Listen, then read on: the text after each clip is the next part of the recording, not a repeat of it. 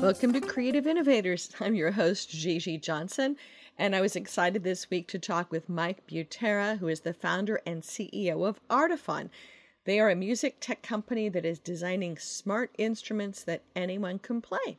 Mike discussed with me reimagining musical instruments and challenging traditional norms, how we can redesign music as an inherently interactive and casual experience. He's done some really interesting journeys connecting music performance himself and then going and studying philosophy, sociology, and sound studies, going into consumer-facing design and marketing, and then launching his own company, now launching its third product, the Corda, here now in late 2023 through Kickstarter, 3 times now through Kickstarter. So enjoy this really different conversation with Mike Butera. This show is about people who innovate in all walks of life.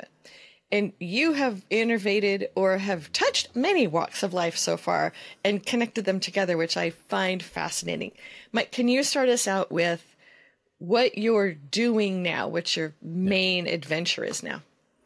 So I am currently, and have been for a while, running Artifon. Artifon is a music technology company. Our goal really is to reimagine musical instruments as friendly, fun, casual consumer devices. The kind of smart home revolution that we've seen in a lot of other areas, we want to apply to music. And that's not really the point. The point is we think a lot more people can have fun playing music than have before, when musical instruments were designed for pros primarily. And so we want to design instruments for everyone else. So what I'm doing is I'm running the company, I'm leading product design, I'm trying to figure out what's next in the world of getting more people to be creative. And so, we are currently launching a new product that we're really excited about called Corda.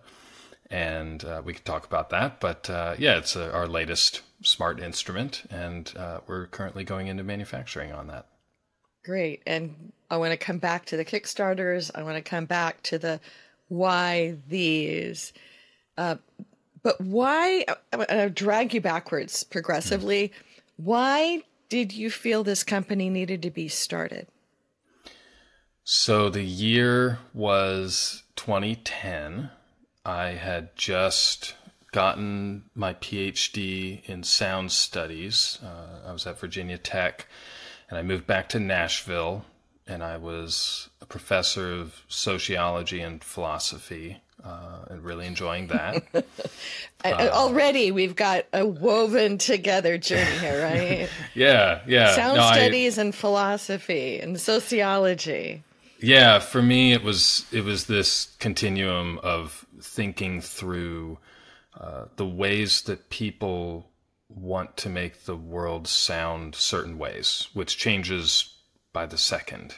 My dissertation research was around phenomenology, which is kind of this study of not just perception, but your approach to the world, how the world presents itself to you, how you respond to it, interacting with the world, basically. And I found that with sound, we have all these different ways of controlling our acoustic spaces. We have doors and windows, we have headphones, we can put on a record, we can walk away.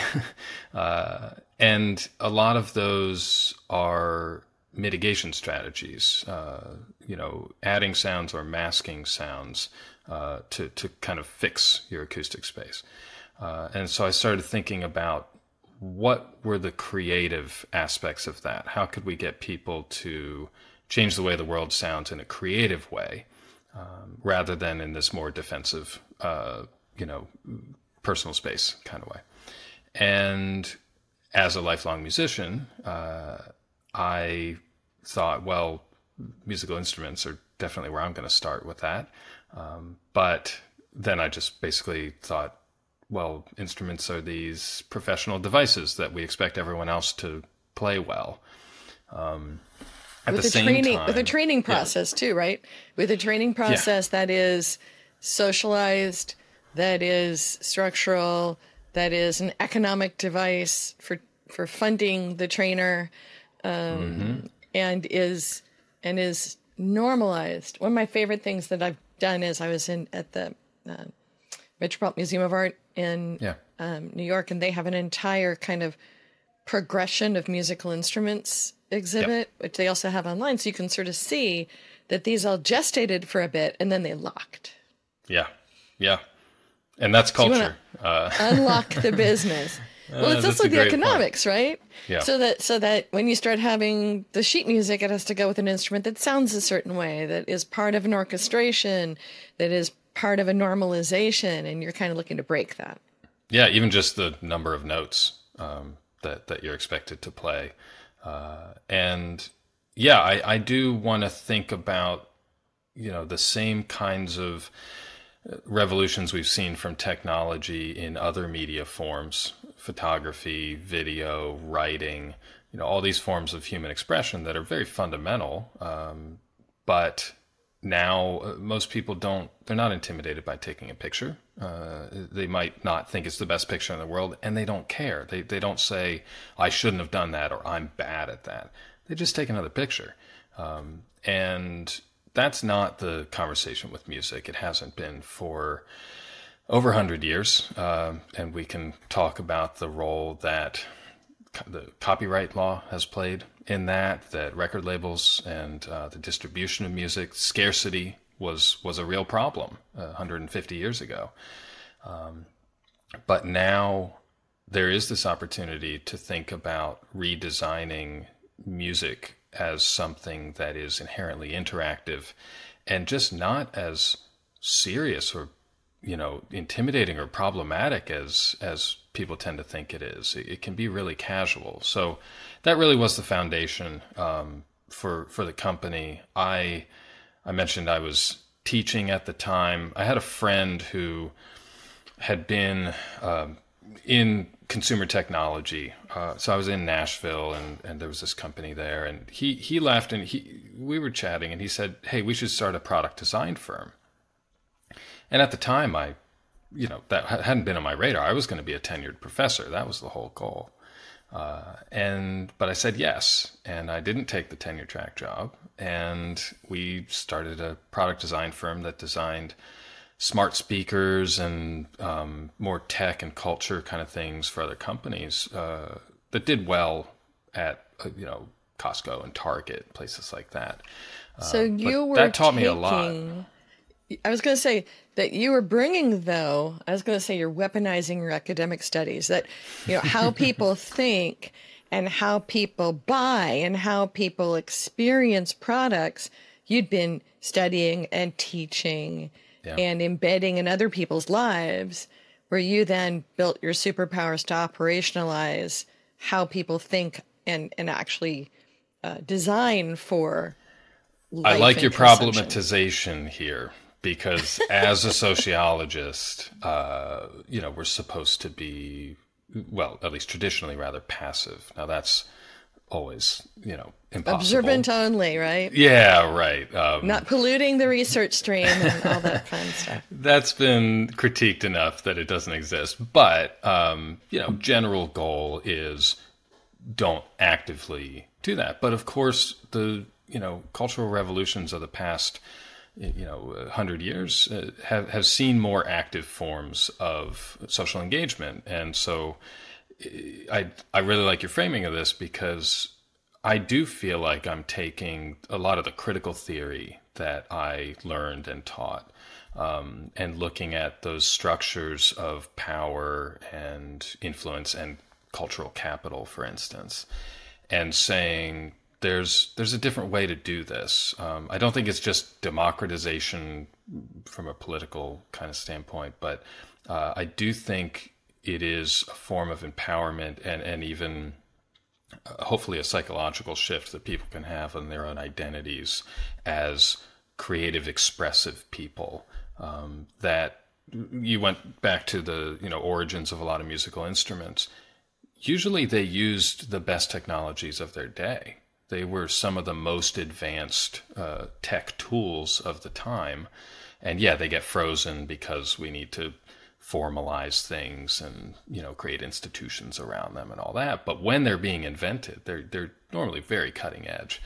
And this just felt like another moment in history where we could really look at digital tech in a new way.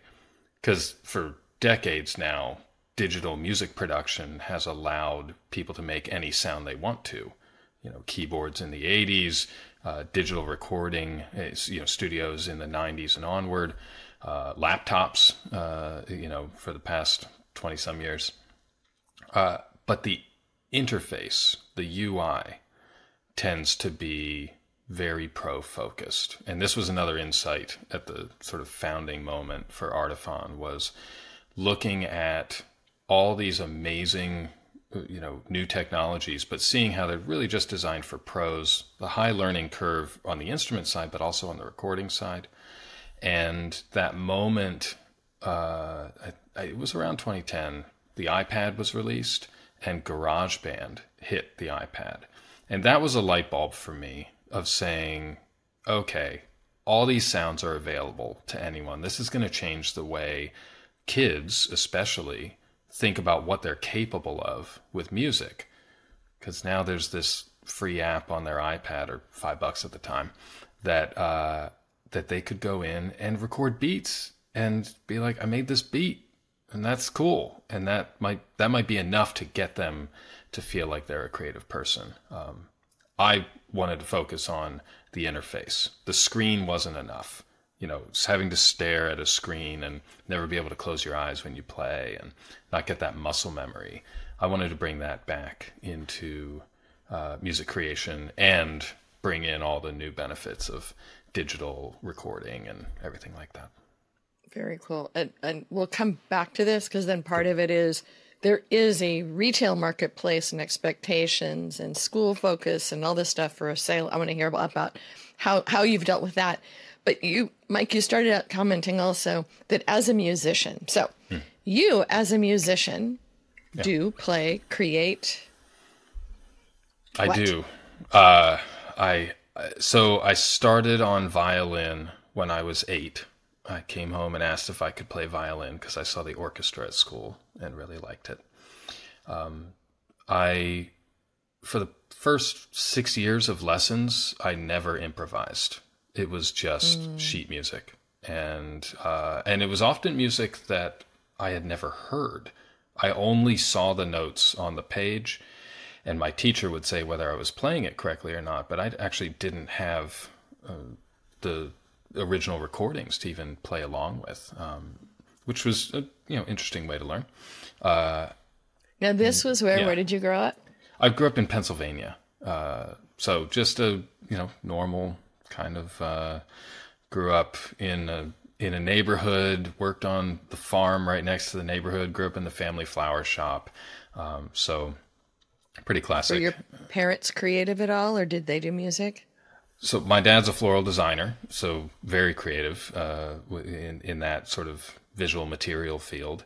And my mom is, she's a painter and has been a teacher and things, so very inspiring, but not musical. So the theme of you can be particular. non-traditional was there from the beginning.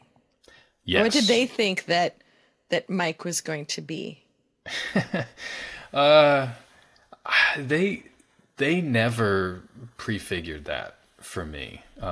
There was never that like doctor lawyer kind of expectation. Get a good degree and get a good professional field, and life will be your oyster. Yeah. We liked oysters. We just didn't have that many. And so when I said that I wanted to go to college for music and music performance in particular and violin, they were like, great. And they supported me, even though that is not a career that offers many opportunities for a professional violinist. So what did you think it was going to do? I'm always fascinated that when people make a college decision, they're buying a black box and oftentimes don't say, and then when I'm done with that, I see I would do X. So it it wasn't about violin for me. I actually tried to go for guitar initially, but there were too many guitarists and they had room for a violinist, so I went with that. But for me, it was just music. It was, is there a way, I moved to Nashville, is there a way to do music as a career? And at the time, I really didn't know what that could mean other than be in a band and get signed and do the normal thing you imagine. The normal thing. Yeah. And I did some of that, and I've done the band stuff, the solo stuff, the studio recording, engineer. I love that whole world. But it was also at this moment, and this is 20 some years ago now, when that digital shift was happening pretty profoundly. When I started in studios, we were recording to tape, and I loved it. I mean, fully analog signal paths, amazing sound, like I still love it. Is $1 million studio. And at the same time, that studio had a little room that had a Pro Tools rig with a computer.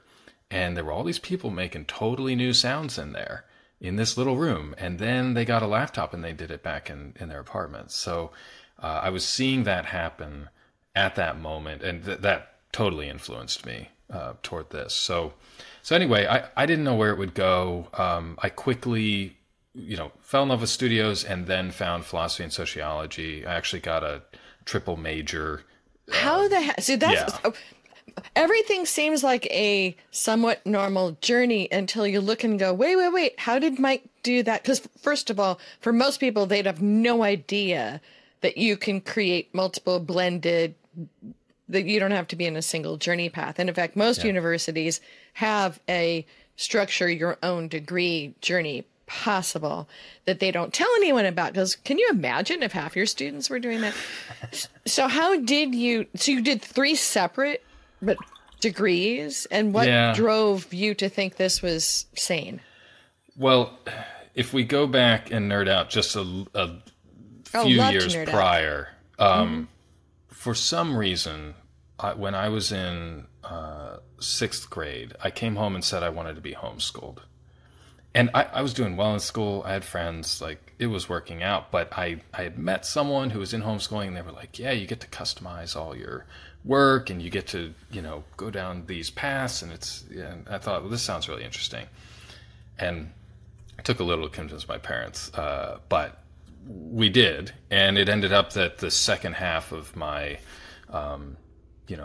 formative education years, I was, learning at home and able to build all of these different classes, studies in areas that you wouldn't normally get to. And so I kind of broke out of that normal, middle high school mode. So when I went to college, I was able to get in the honors program. I actually didn't have the SAT score for it. Standardized testing wasn't one of my strong points. But I went into the office and I said, hey, I really want to do this. Knock on the door. Yeah, and it worked. We got in a conversation, and I said what I was passionate about, and they said, well, we'll give you a semester. We'll see, we'll see if this works out, and it worked out, and then luckily that program gave me kind of free rein to piece together these different fields. You had to justify why. So like one of my majors was music production, and I actually studied music composition, performance, business, recording, distribution, like all these different aspects. Helped you at Belmont because all those were available at Belmont. Exactly, yeah. And it was a very unique opportunity. And similar with philosophy and sociology, the two, there was a lot of overlap and critical theory and things, but I was able to kind of carve out those paths. And then when I got to grad school at Virginia Tech, a similar thing happened. Now, did you go right to grad school, or did you have any sidebars? I had about a year that I was saving up for it. I was working at some restaurants and things in Nashville and doing music and that kind of stuff. But it was all in preparation to go to grad school. But sometimes it's a good buffer or baking point or settling out, or because you then went right from master's to doctorate, which is a bit of a journey. Now, why grad school? Is it the fact that you had this lovely blended thing that would thrive in grad school, or that you had gotten distracted? Well, I hadn't found sound studies yet. I went to grad school because I thought I wanted to be a social theory professor. And that could be in a philosophy or a sociology department. But I knew I wanted to do that. I was especially studying technology and social networks at the time. So, and this was 2008-ish? I started grad school in 2007. So I finished up undergrad in 2005, and then in December 2005, and then, just over a year, started grad school. So I went to Virginia Tech. The master's program in philosophy there was analytic compared to continental, just two branches of philosophy. Very kind of hardcore logic focused, not the kind of philosophy where you just talk about what's on your mind and see if you can come up with new ideas. That was primarily my style. So I was suddenly in this rigorous sort of engineering driven culture at VT, which I learned a ton. I also found sound studies in the first year while I was there. I didn't know it existed. It was a nascent field at the time. And I read a mention of it in a book on cyberculture studies, that sound had been underexplored in this field. And I was like, oh, and it just, all the lights came on, and, all these different passions kind of magnetized together. So I joined a PhD program at Virginia Tech that didn't quite exist yet. It hadn't been finalized with the state. It was the first truly interdisciplinary PhD in the country. And it was between philosophy, history, sociology, political theory, things like that. So I was the first student, PhD student in this program, and I was part of getting it. I was in those meetings with the regulators or whatever in academia to figure out what it meant, and therefore it was a blank slate. And I said, I want to do sound studies. And they're like, great, go for it. And so I was able to create this whole PhD program around this new field and travel around the world and go to all these conferences and be a part of the new journals that were coming out. And it was amazing. So anyway, I think the theme academically was I was never interested in sort of finding the boxes to check off or, put on the shelf or whatever. I was always looking for ways to kind of integrate different fields together and find something new. So let's cut back to the more current future. Yeah. And so you've got a past of build it yourself for yourself, blending, exploring, poking some things in the eye that are traditional. And so then you created, was it SALT, where you were then building building lots of different things. Yeah. What bridged you from we're helping, consulting, building, launching consumer products to I want to start a company, and then what led into the first instrument and why Kickstarter? So if we could make that journey conversation. So this was, back to 2010, that sort of pivotal moment. One of the things was it worked. It was working. The consulting was doing well. I was able to come up with ideas like for these smart home speakers that would all connect with each other, work with industrial designers, mechanical engineers, electrical engineers, and so on.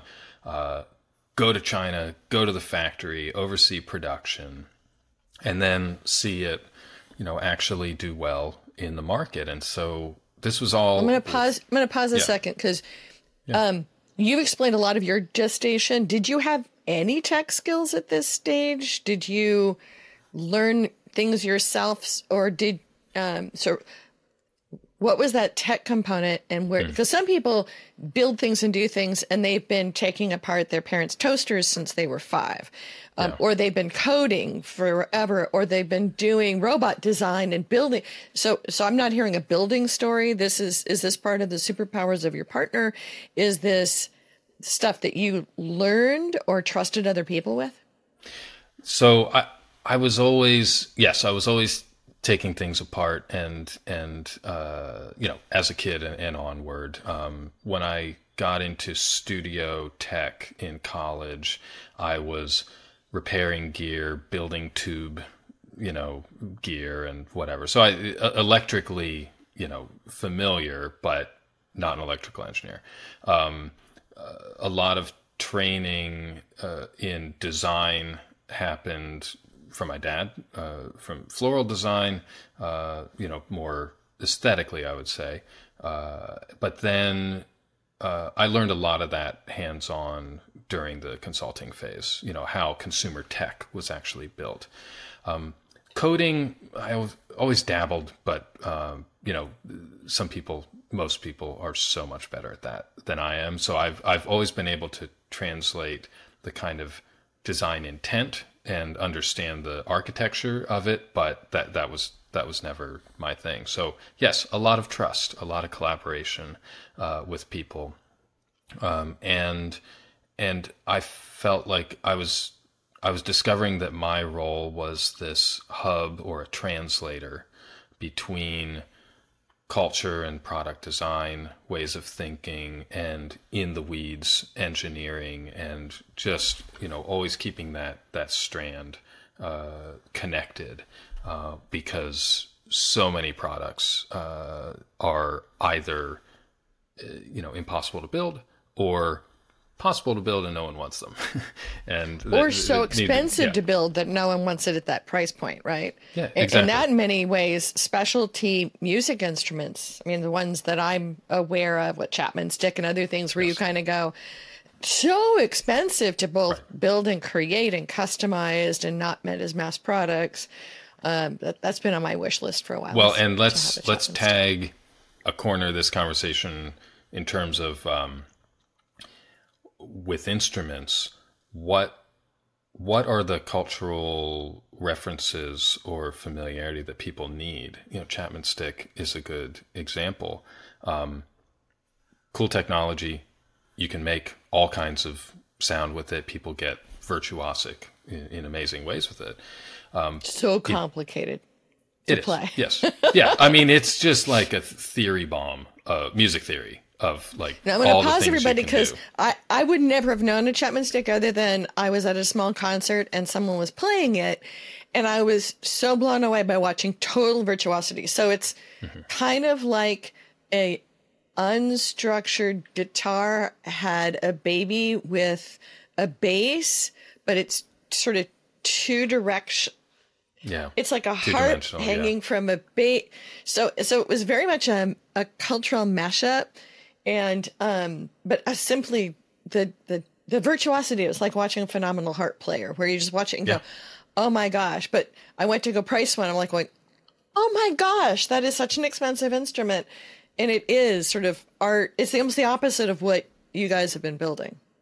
Right. Well, and so then jet back to that. So why build a new type of musical instrument was the question I was asking myself when I got up the courage to say, yeah, I want to start my own company. Yeah, I want to build a new thing. I mentioned the user interface challenge of all these apps were out there, but you don't want to just touch a screen. You want something in your hands. Well, that's great. What should that thing be?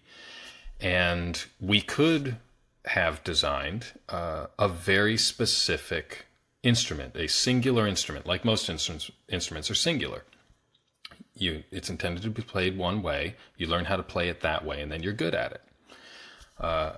My goal was to create a plural instrument. an instrument, we called it a multi-instrument, something that you could actually pick up and play in all these different ways. And versatility was one of the goals, because why not? Digital lets you do that. We can build form factors that allow for multiple positions and gestures and playing styles. So creating this universal musical instrument has a versatility benefit. But there's another even more important benefit that I was really going for, which is approachability. The theory that I had at the time, and we're still playing this out, we're still seeing if this is, going to be true in the world. The theory is that if you multiply what a thing can do, then any one thing that it does is less intimidating. Because you pick it up and you say, I'm just going to play some drums. You know what? I'm going to have some fun and pick it up and strum it like a guitar, or put it down on the table and now it's a piano. None of those things are the right way to play it, and therefore you're not playing it wrong. And so creating this universal instrument also has the benefit of giving more people the sense that they could just casually approach it, see what it does, enjoy that, and not compare themselves to the best musician in the world who's so much better at them at this one singular thing. And that really was that moment where I thought, okay, this is going to work. We do have a new conversation to, bring to the world of what instruments can be. And that's when we started designing what we called the Instrument One, which was our first product. It makes me think of Dan Schneiderman's philosophies of creativity, technology, support tools. Now I'm going to go nerdy for a bit, where it's like the metaphor is a doorway. So you can have a low threshold or a high threshold, a wide doorway that you can stuff many things into it, or a tall doorway where you can go to extreme expertise. Mm-hmm. And I always come to a new technology and go, is it an easy entry? Is it a wide doorway? Or does it have extreme sophistication? It's like me trying to come into Photoshop. Yeah, I know I could possibly start Photoshop fairly easily for about 5 minutes. And then it's like, wait, I don't kind of grok it. I'm doing Blender right now, which it's like immediately high doorway, wide walls, high ceiling, but the doorway is so harsh. And so you're looking to make it so it's an easy entry, but sophisticated uses and wide uses. So you're kind of making an infinite doorway. It's a goal. One of the ways we do that, we call it scalable complexity.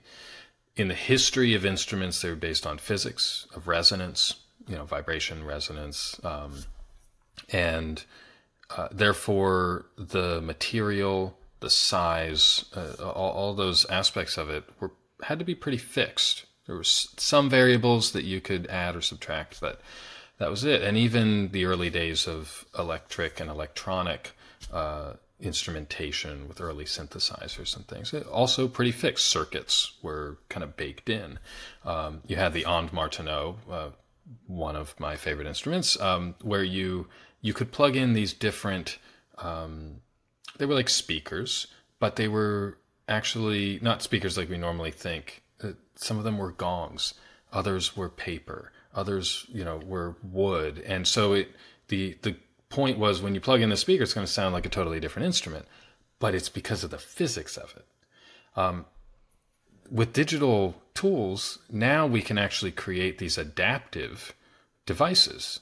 And so if we get the ergonomics right, based on simple human forms and averages of hand size and all kinds of things, similar to, say, a game controller or a remote or all kinds of other objects we use, we can program these devices to respond differently based on what you want to do with them. We can receive different gestures in ways that we make musical, not in the same way. So if you want to strum something versus tap it versus bow it or press it, these are all different gestures that we can program and say, well, now we're going to put it in a sort of piano mode or a guitar mode or a drum machine mode or things like that. And that's actually one of the things that we patented, was this concept of the multi-instrument as a switchable, responsive device rather than, based on one way to play. So that was one of the key, founding principles of what we're doing. It's a bit hard to explain, and again, maybe it'll be the way of the future, or maybe it's a moment in history, but it seems to be working.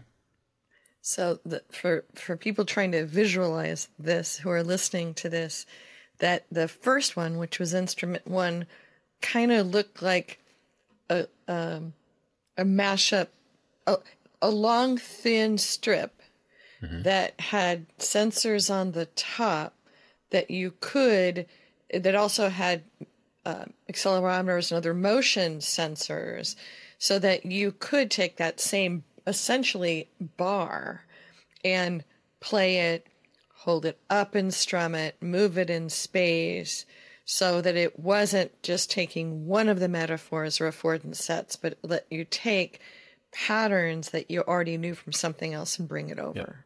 Yeah. Okay. Absolutely. Yeah. And with the design of the instrument one, it took just over 4 years to go from idea into a product that we could, announce to the world. So a lot of iterations, 6 different prototype generations in there, a lot of different ways to look at it. Initially, for instance, it had a dock for an iPhone, because docks were really cool. Which made sense at the time, right? It was great. It was great. It was really neat because it became this self-contained instrument. That was before Bluetooth was really possible, or even just USB connection more generally. So anyway, it evolved a few different ways. It ended up being a device. We launched it on Kickstarter in 2015. We didn't know what it would do. The design of it was, we ended up making it in plastic so we could mass manufacture it. The sensors were called force sensing resistors. It was this kind of sheet of film underneath an almost rubbery surface that could sense touch and pressure, velocity. You could slide on it. It was almost like a computer trackpad, but a rubber surface, a little harder to play than that. And it had these string features on it. And we did that because in early testing, we found that a lot of the musicians, again, this was in Nashville, a lot of the musicians were very string focused and really wanted that tactile feel of having, muscle memory of the string. Edge to it, yeah. Yeah. This was not a mistake. They wanted frets, darn it. They wanted frets. I know. This is not a mistake, but as we talk about Corda, it's interesting. We took off the strings for Corda. Similar form factor, kind of ukulele-sized bar, but Corda has pads and a strummable area. So Instrument 1 and Corda both have those things, but Instrument 1 had these string features, again, because musicians were asking for that. Instrument 1 can do things that stringed instruments can't do, that other instruments can't do. Every note can have its own distortion or vibrato. You can apply effects to every little touch. If you press harder, you could bring in delay or whatever you want to do, like amazing things. But what it didn't have was real strings. And for those, say, guitarists approaching this with the muscle memory of strings, back to physics, they wanted to behave exactly like strings behave. And that was problematic. It was a problem that I think is quite interesting and highlights this paradigm shift between physical and virtual instruments. And virtuosity too, right? Yes. I live off my business is being of not having to think about it and being able to create art after years of practice. Yeah. Well, Aristotle's notion of virtue has, not quite as much to do with what we think about, like, a virtuous person is like really good or something. For Aristotle, it was more like being good at something, and having the virtue of being capable, having the affordances matched to what you're doing. And so there's an interesting, just to get, kind of deep on that, of the virtue and virtual, that we can actually map the same behaviors, the same affordances from the physical world into what we now call the virtual world, as long as people have the virtue of being able to use it. And all that means in normal language now is like the capability, or in some cases just the confidence of reaching out and touching it. If you can strum your hand through the air, and if a guitar is under your hand, you'll strum a guitar. But if you're in an augmented reality environment that can detect your hand moving through the air and you strum virtual strings, it's the same result. And so you have the virtue of being able to strum. The technology is going to determine exactly how that happens, but it might not matter what the inner workings are of it, as long as you get to intend for something to happen and it happens in the end. That is, that's enough. And again, this is how I tend to think about product design. Like, can we hide a lot of the tough stuff? People will expect the haptic feedback of the string, right? So that there still is, then they would like that interaction with that. I'm right now building things in spatial audio and VR.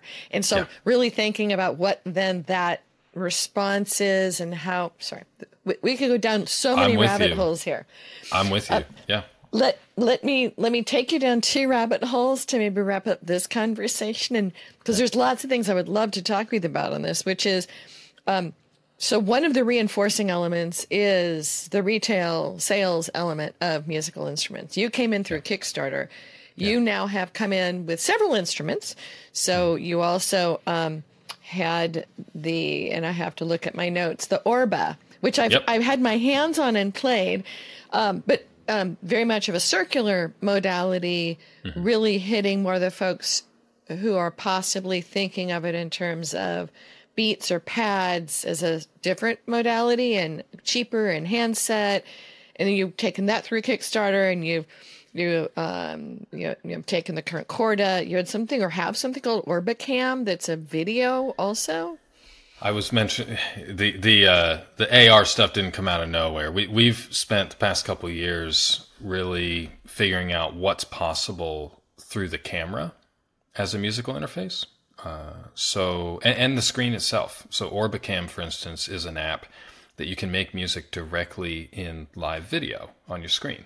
And there are these pads, and you can play whatever sound you want, and it'll automatically get baked into the video, kind of soundtracking your life.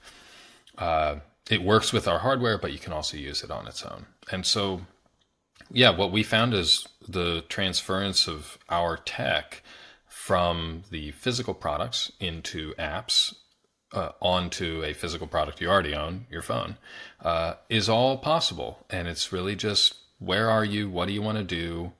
What's fun at the moment?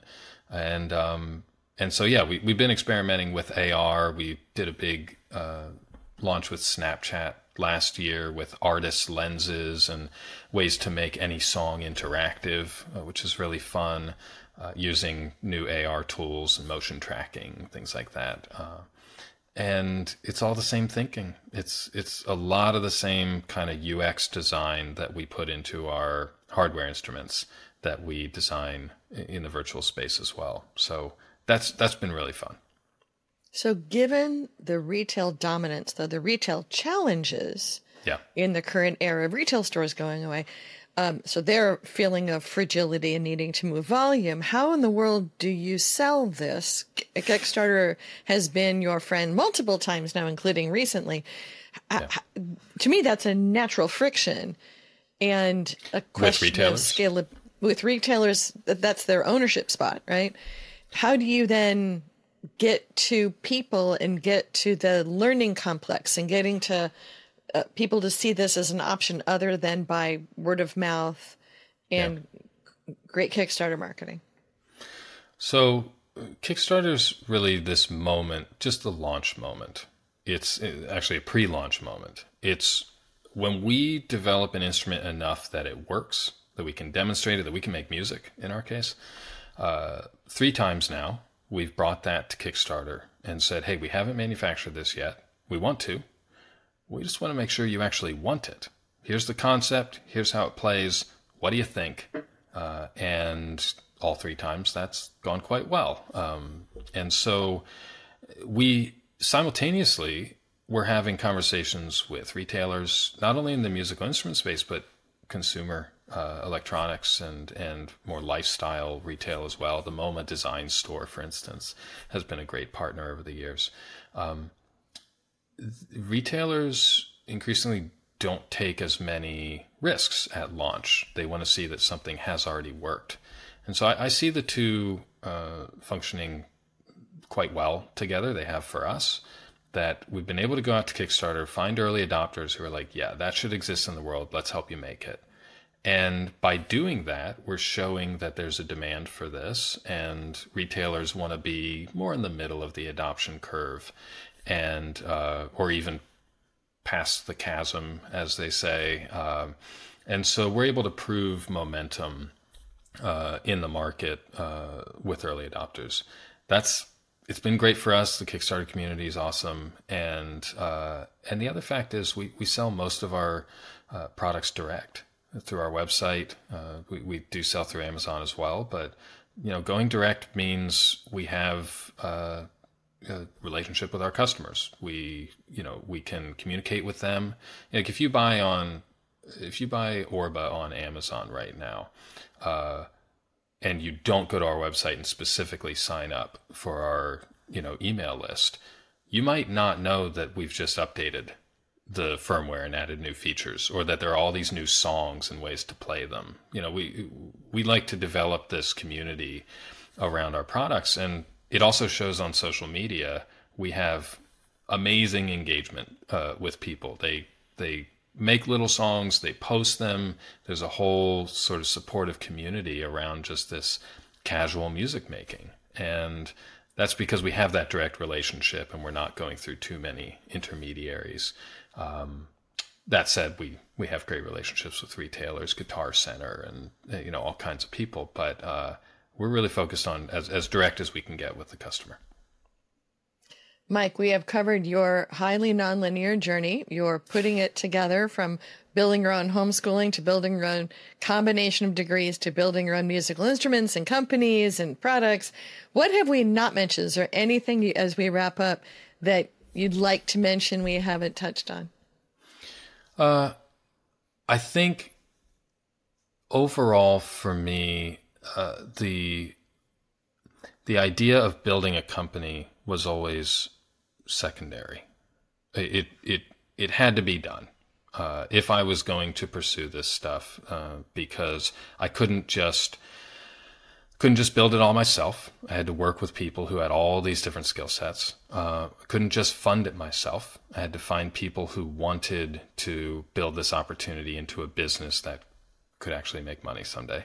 And I didn't want to do it myself. It's too much fun to work with other people. So the business, the corporation is a body of people that is this kind of place where we can all pursue that together. There are many other ways this can be done. There are awesome open source projects in the world, and all kinds of things. And in music, you see a lot of that as well. The fact that this is a business also means that there are other realities to what it takes to run it. And that's something I've learned so much about that over the past decade or so. Things I didn't know I wanted to learn, just the total reality of doing this. And again, I mentioned I grew up in the family flower shop, so I had that entrepreneurial context of just how hard it is to figure this out. It's exciting, but like you said, it's business is also very nonlinear, especially with the economy going all over the place. There's really no sense of that classic stability that you might have had decades ago, where if you build something, it'll get out there. You advertise in magazines, people will read it, and mail order your stuff. Like nothing is that set now. It's changing by the day. So that's another exciting aspect of this. I'm glad we mostly talked about design and culture and why. But the vehicle that has enabled this to happen has been an actual business, and that's cool too. It's a very different side than I learned and taught in academia about how capitalism works on a grand historical scale. This is how it's working at a product and team level scale, which is it's been awesome to learn. Excellent. So this episode will go out and be out in the ether. Who would you like to reach back out to? Well, anyone who wants to collaborate on this kind of stuff. We are right now exploring a lot of different ways to get artists' content into our instruments so that our instruments become these interactive music devices. We already have all the tech. We've done some of that. We want to do more. We're also very interested in multimedia music, and we've done some cool experiments there. We want to expand that and see our instruments as controllers for making music in multiple senses. Just more. I'm just looking for collaborations. That would be awesome. And how should people best reach out to you? You can go to our website. We have a general contact at Artifon, and I'm just Mike at Artifon if anyone wants to reach out. Excellent. And we'll put the various links in the show notes. Mike, thank you so much for joining us. Thank you. That was really fun.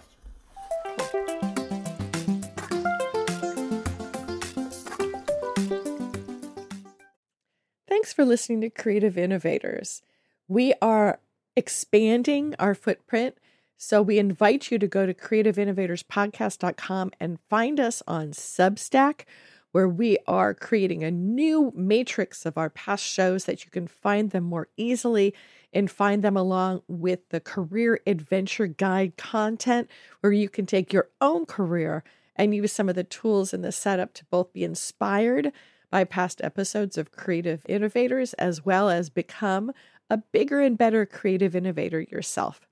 We're also launching in a couple of other platforms this year, so stay tuned and join our lists and find out where else you can find and combine with Creative Innovators in 2024.